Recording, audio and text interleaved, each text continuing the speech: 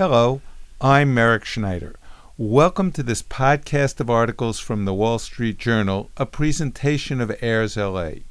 You are listening to this recording, which is provided for the use of those who are blind or print impaired.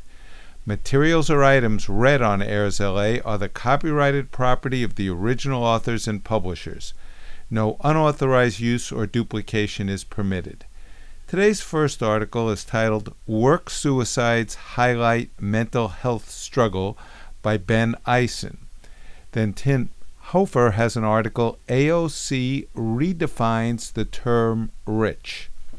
Gregory Zuckerman wrote, Penn toasts winning scientist after shunning her for years. Gwynn Guilford has an article, Seniors with Money to Spend Buoy Consumer Activity.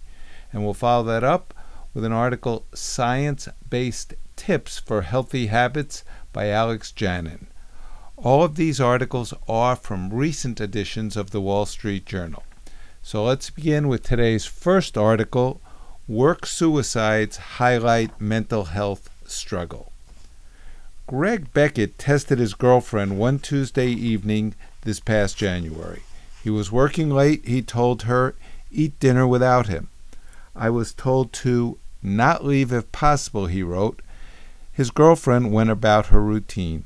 A few hours later, the 46-year-old Wells Fargo employee jumped to his death from the 14th floor of the bank's Wilmington, Delaware building. He left no note. His final messages betray no obvious signs of distress.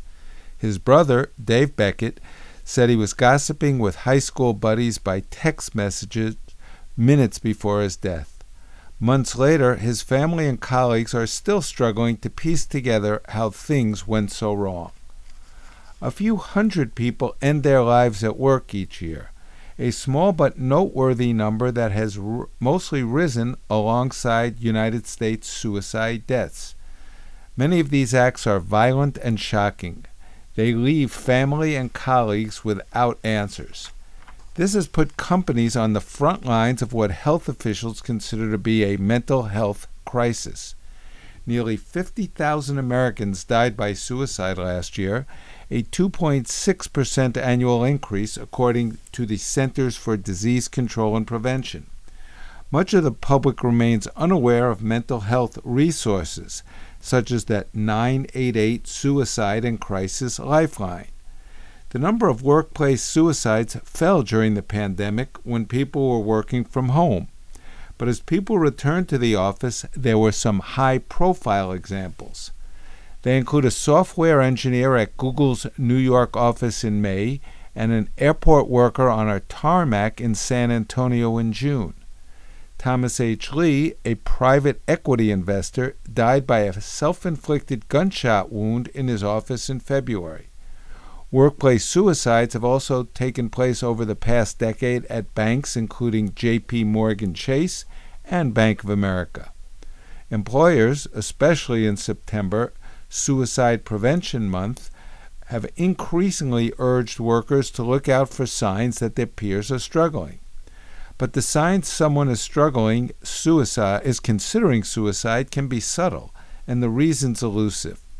Some people might end their lives at work to spare their loved ones from having to discover the body.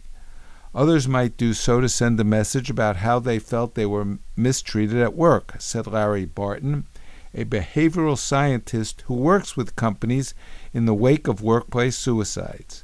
He said calls to his practice from companies working through mental health challenges or suicides are up by a third so far this year. Companies face a wrenching task in responding.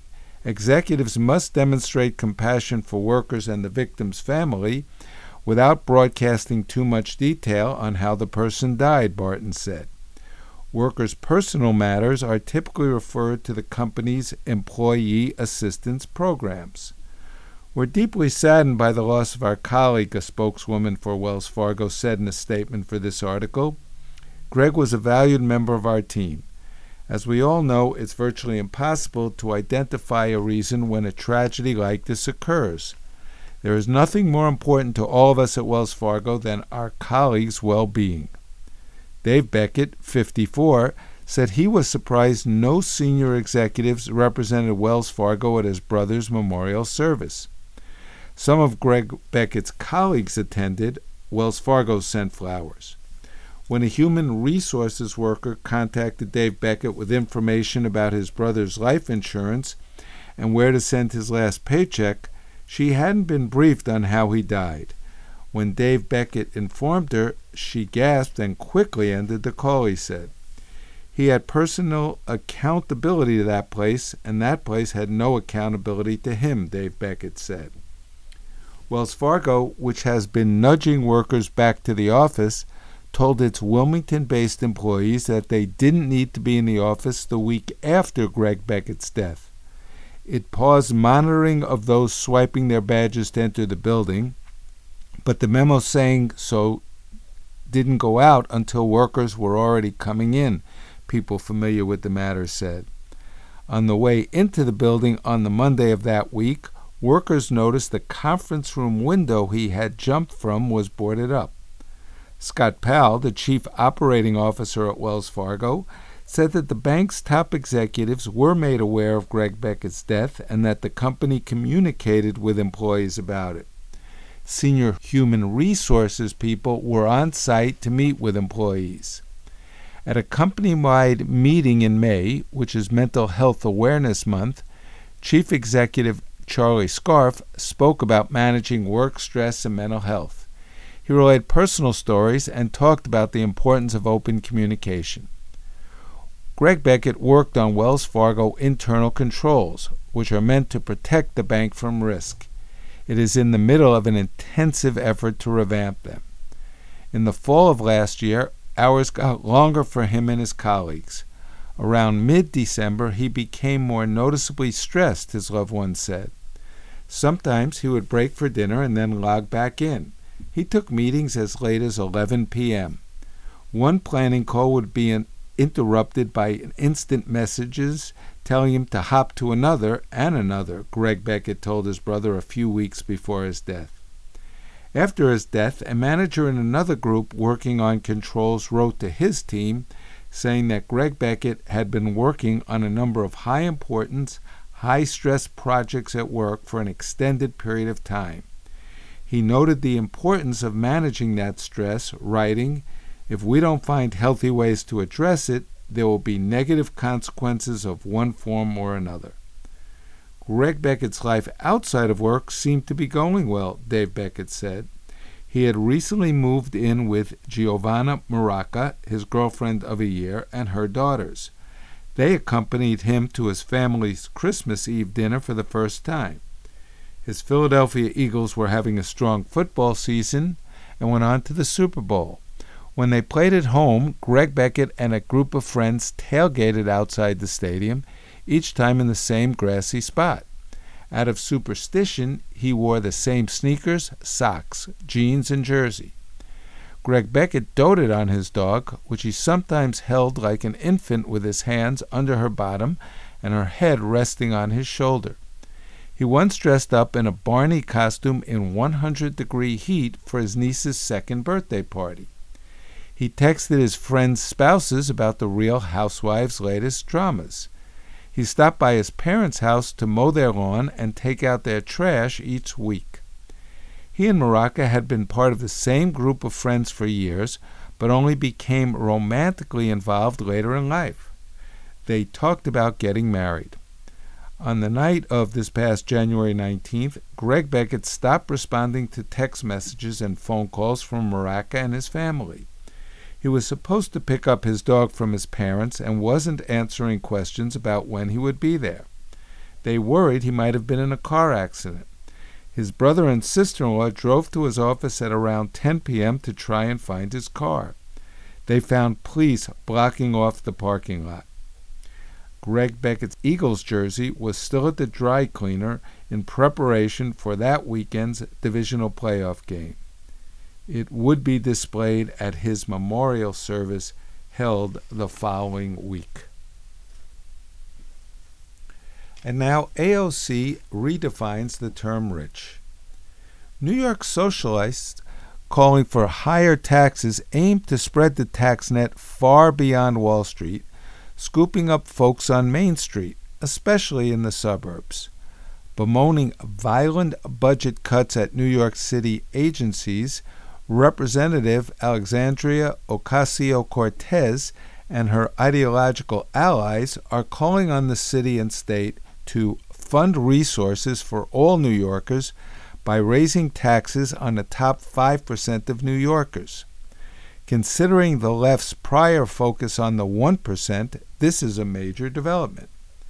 The top 1% of New Yorkers begins just south of $1 million in adjusted gross income, but the top 5% begins a little above $250,000, translating into married couples making $127,000 each.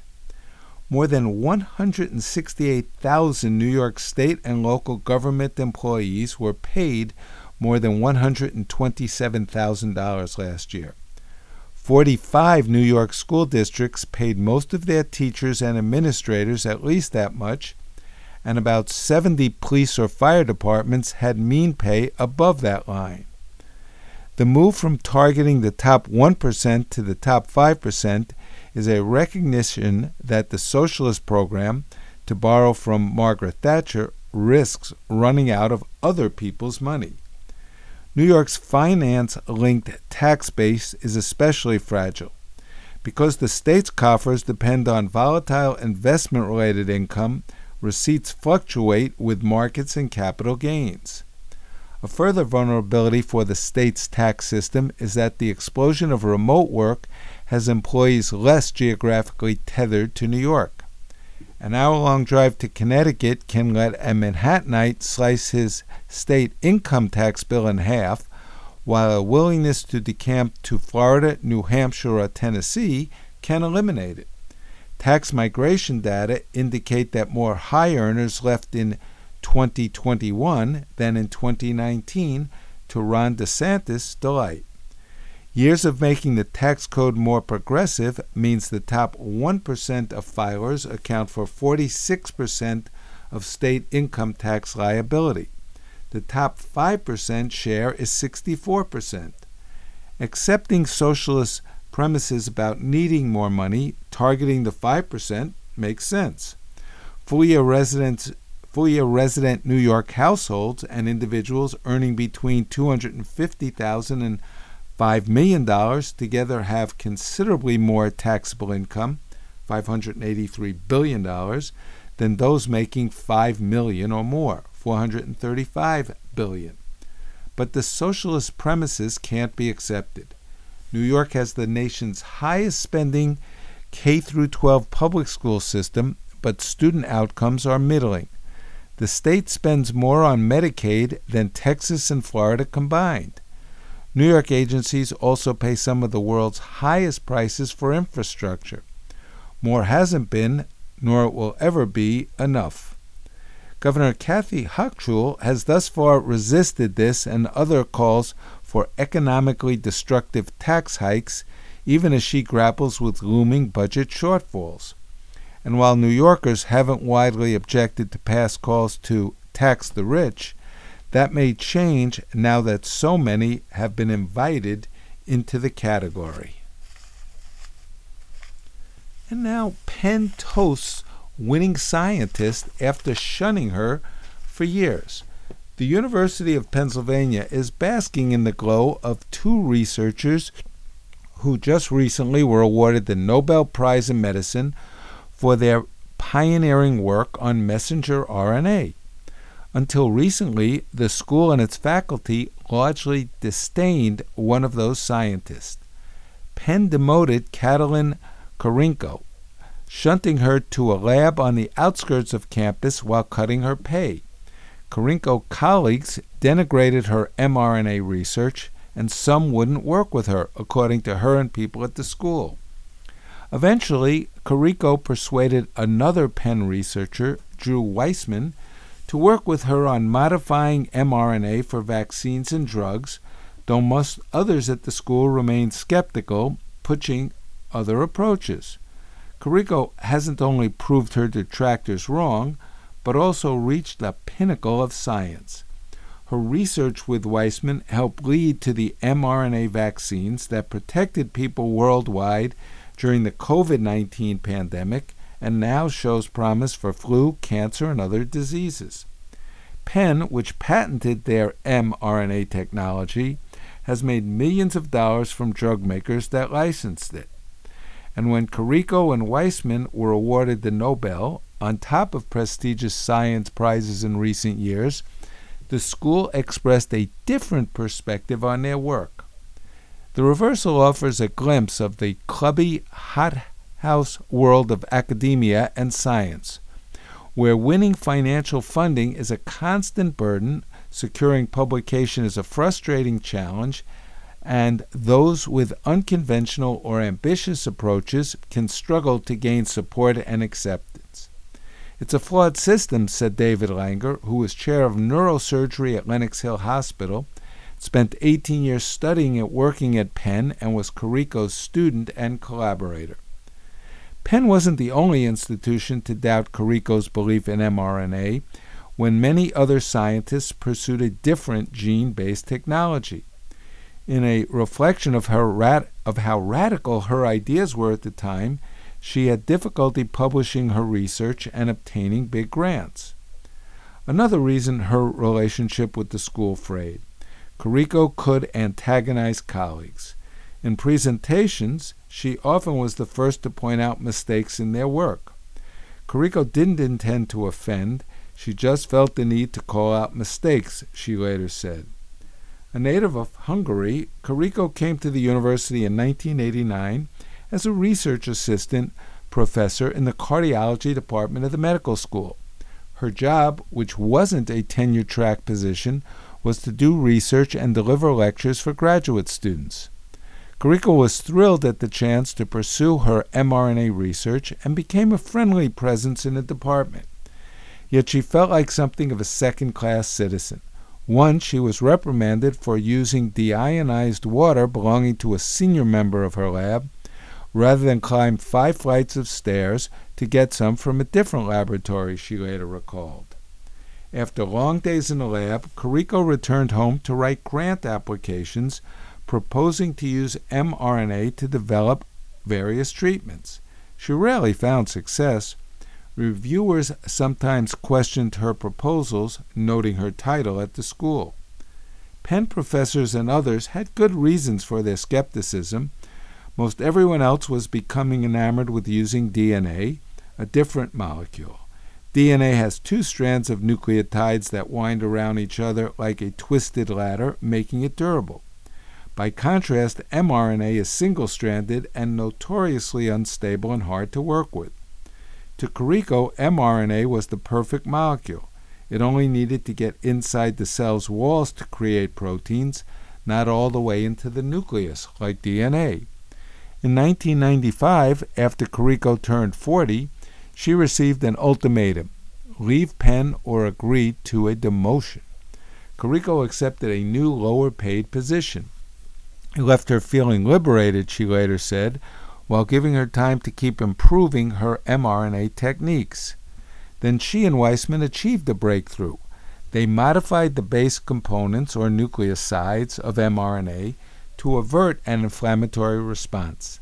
Now, the molecule could get into cells to create ample proteins, the key to producing vaccines and drugs. Penn patented their mRNA technology. Kariko and Weissman tried to license it for their biotech company, but could not afford the price the school demanded, Weissman recalled. Penn eventually licensed it to another company.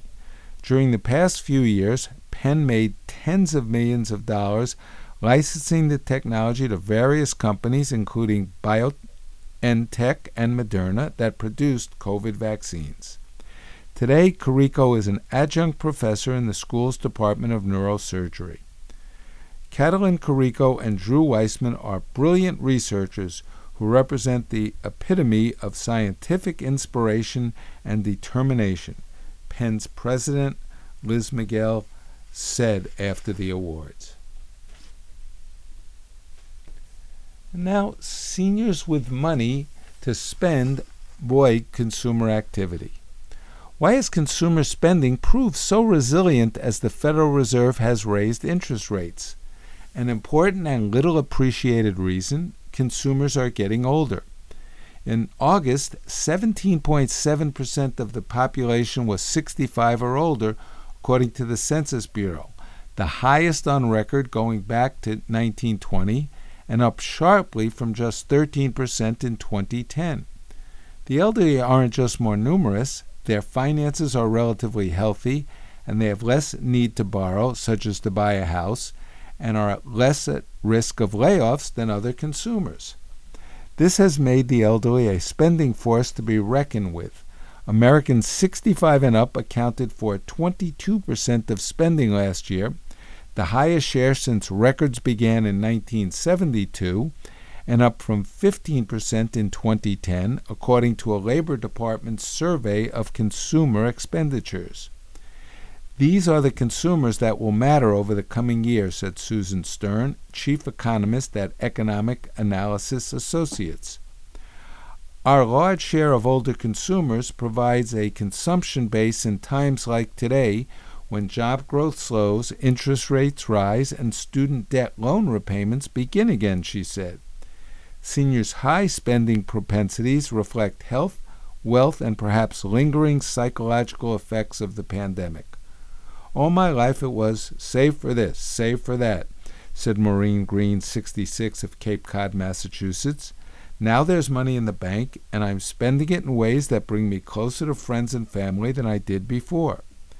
Green, a real estate agent with 4 grown kids living across the country, estimated she is spending 25% more and twice as much time traveling now compared with 2019. The 1 million Americans who didn't survive COVID, that's part of it. That taught me not to let time go by, because before I know it, that time won't be there anymore, she said.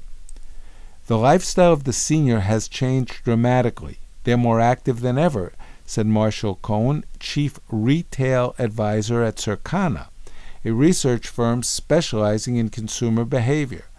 That has expanded the menu of recreation on which to spend, he said. The average household led by someone 65 and older spent 2.7% more last year than in 2021, adjusted for inflation, according to the Labor Department, compared with 0.7% for under 65 households. Spending by older households is up 34.5% from 1982, compared with 16.5% for younger households. Comparable data isn't available for 2023. However, consumers older than 60 reported spending 7.9% more in August than a year earlier, compared with a 5.1% increase among those aged 40 to 60, and a 4.6% gain for younger consumers, according to a New York survey done by the New York Fed. The data aren't adjusted for inflation. The growing yen to spend by the elderly is amplified by their sheer numbers. The unusually large cohort of baby boomers, the youngest of which are 59, are reaching their retirement years. Another factor in the elderly's favor: relatively strong finances. Americans 70 and older now hold nearly 26% of household wealth, the highest since records began in 1989, according to the Federal Reserve.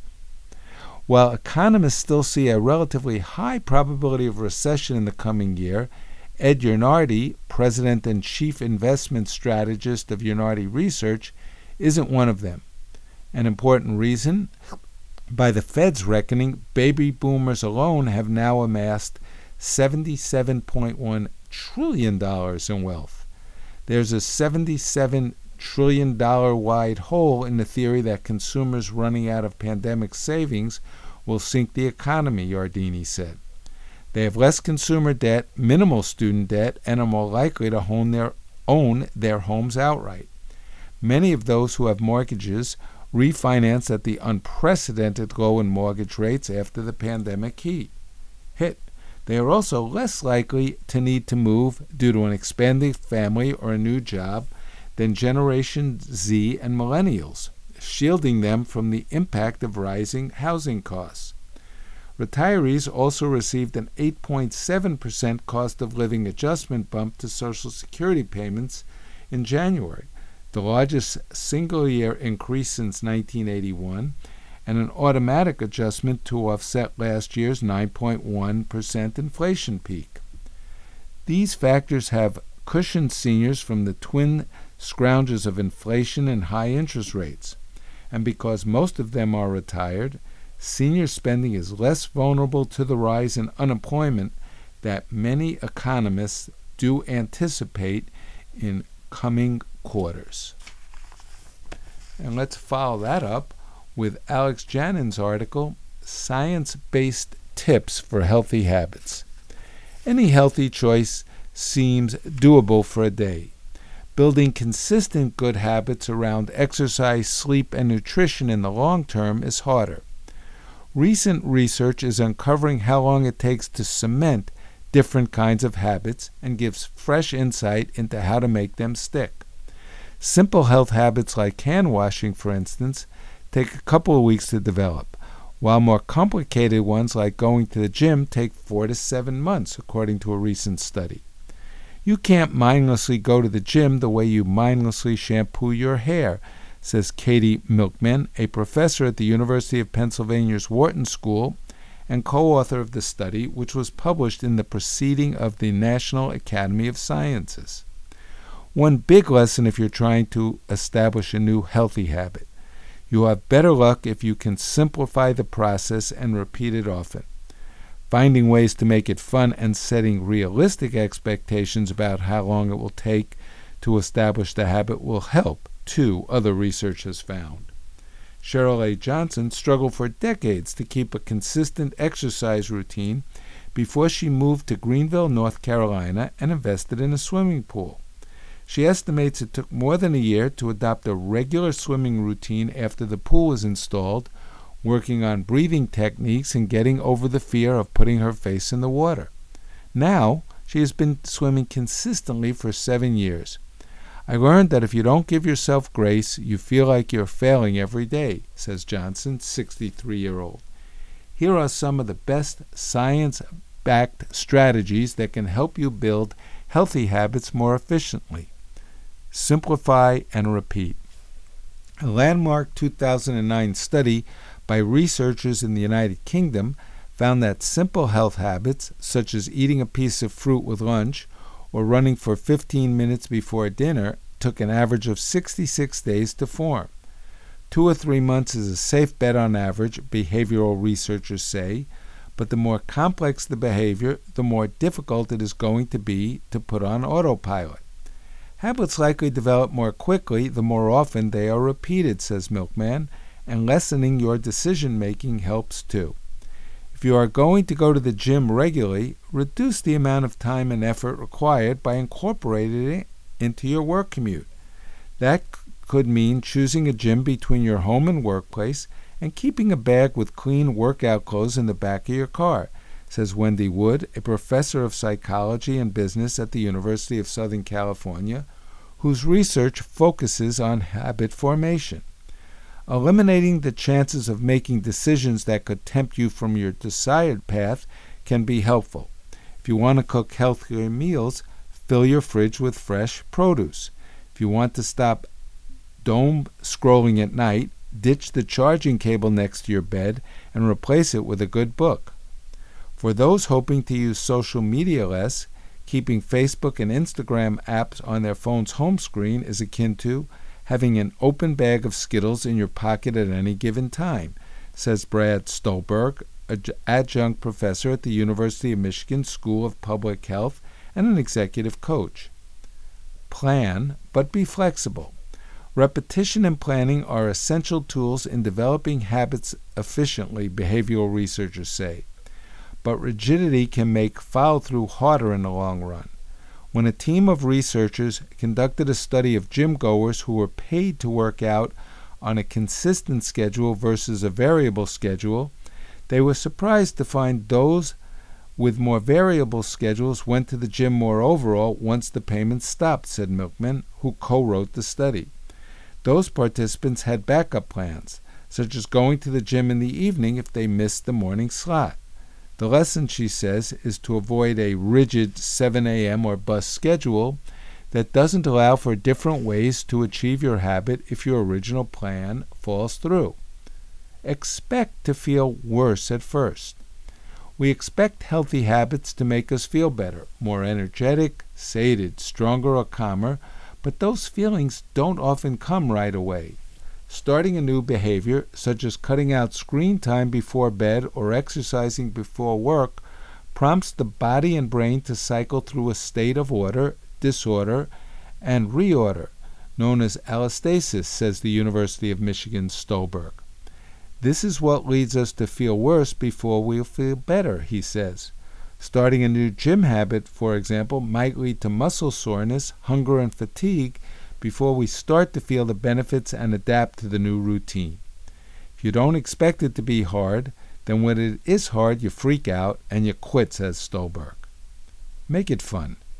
If the habit itself isn't enjoyable, finding other ways to make it fun can help make the habit stick, researchers suggest. Wood, the USC professor, enjoys trashy novels, but only allows herself to read them when she is working out on her elliptical machine. Milkman calls this strategy temptation bundling, or encouraging an action by letting yourself enjoy something only while doing it. Thinking about the long-term value of a habit often does little to motivate us at present, she says. We should spend more time focusing on the instant gratification we get from activities we want to put on autopilot, she says. It needs to be rewarding in the moment. That brings us to the end of today's articles. I'm Merrick Schneider, and I'll be back soon with more articles. Thank you for listening.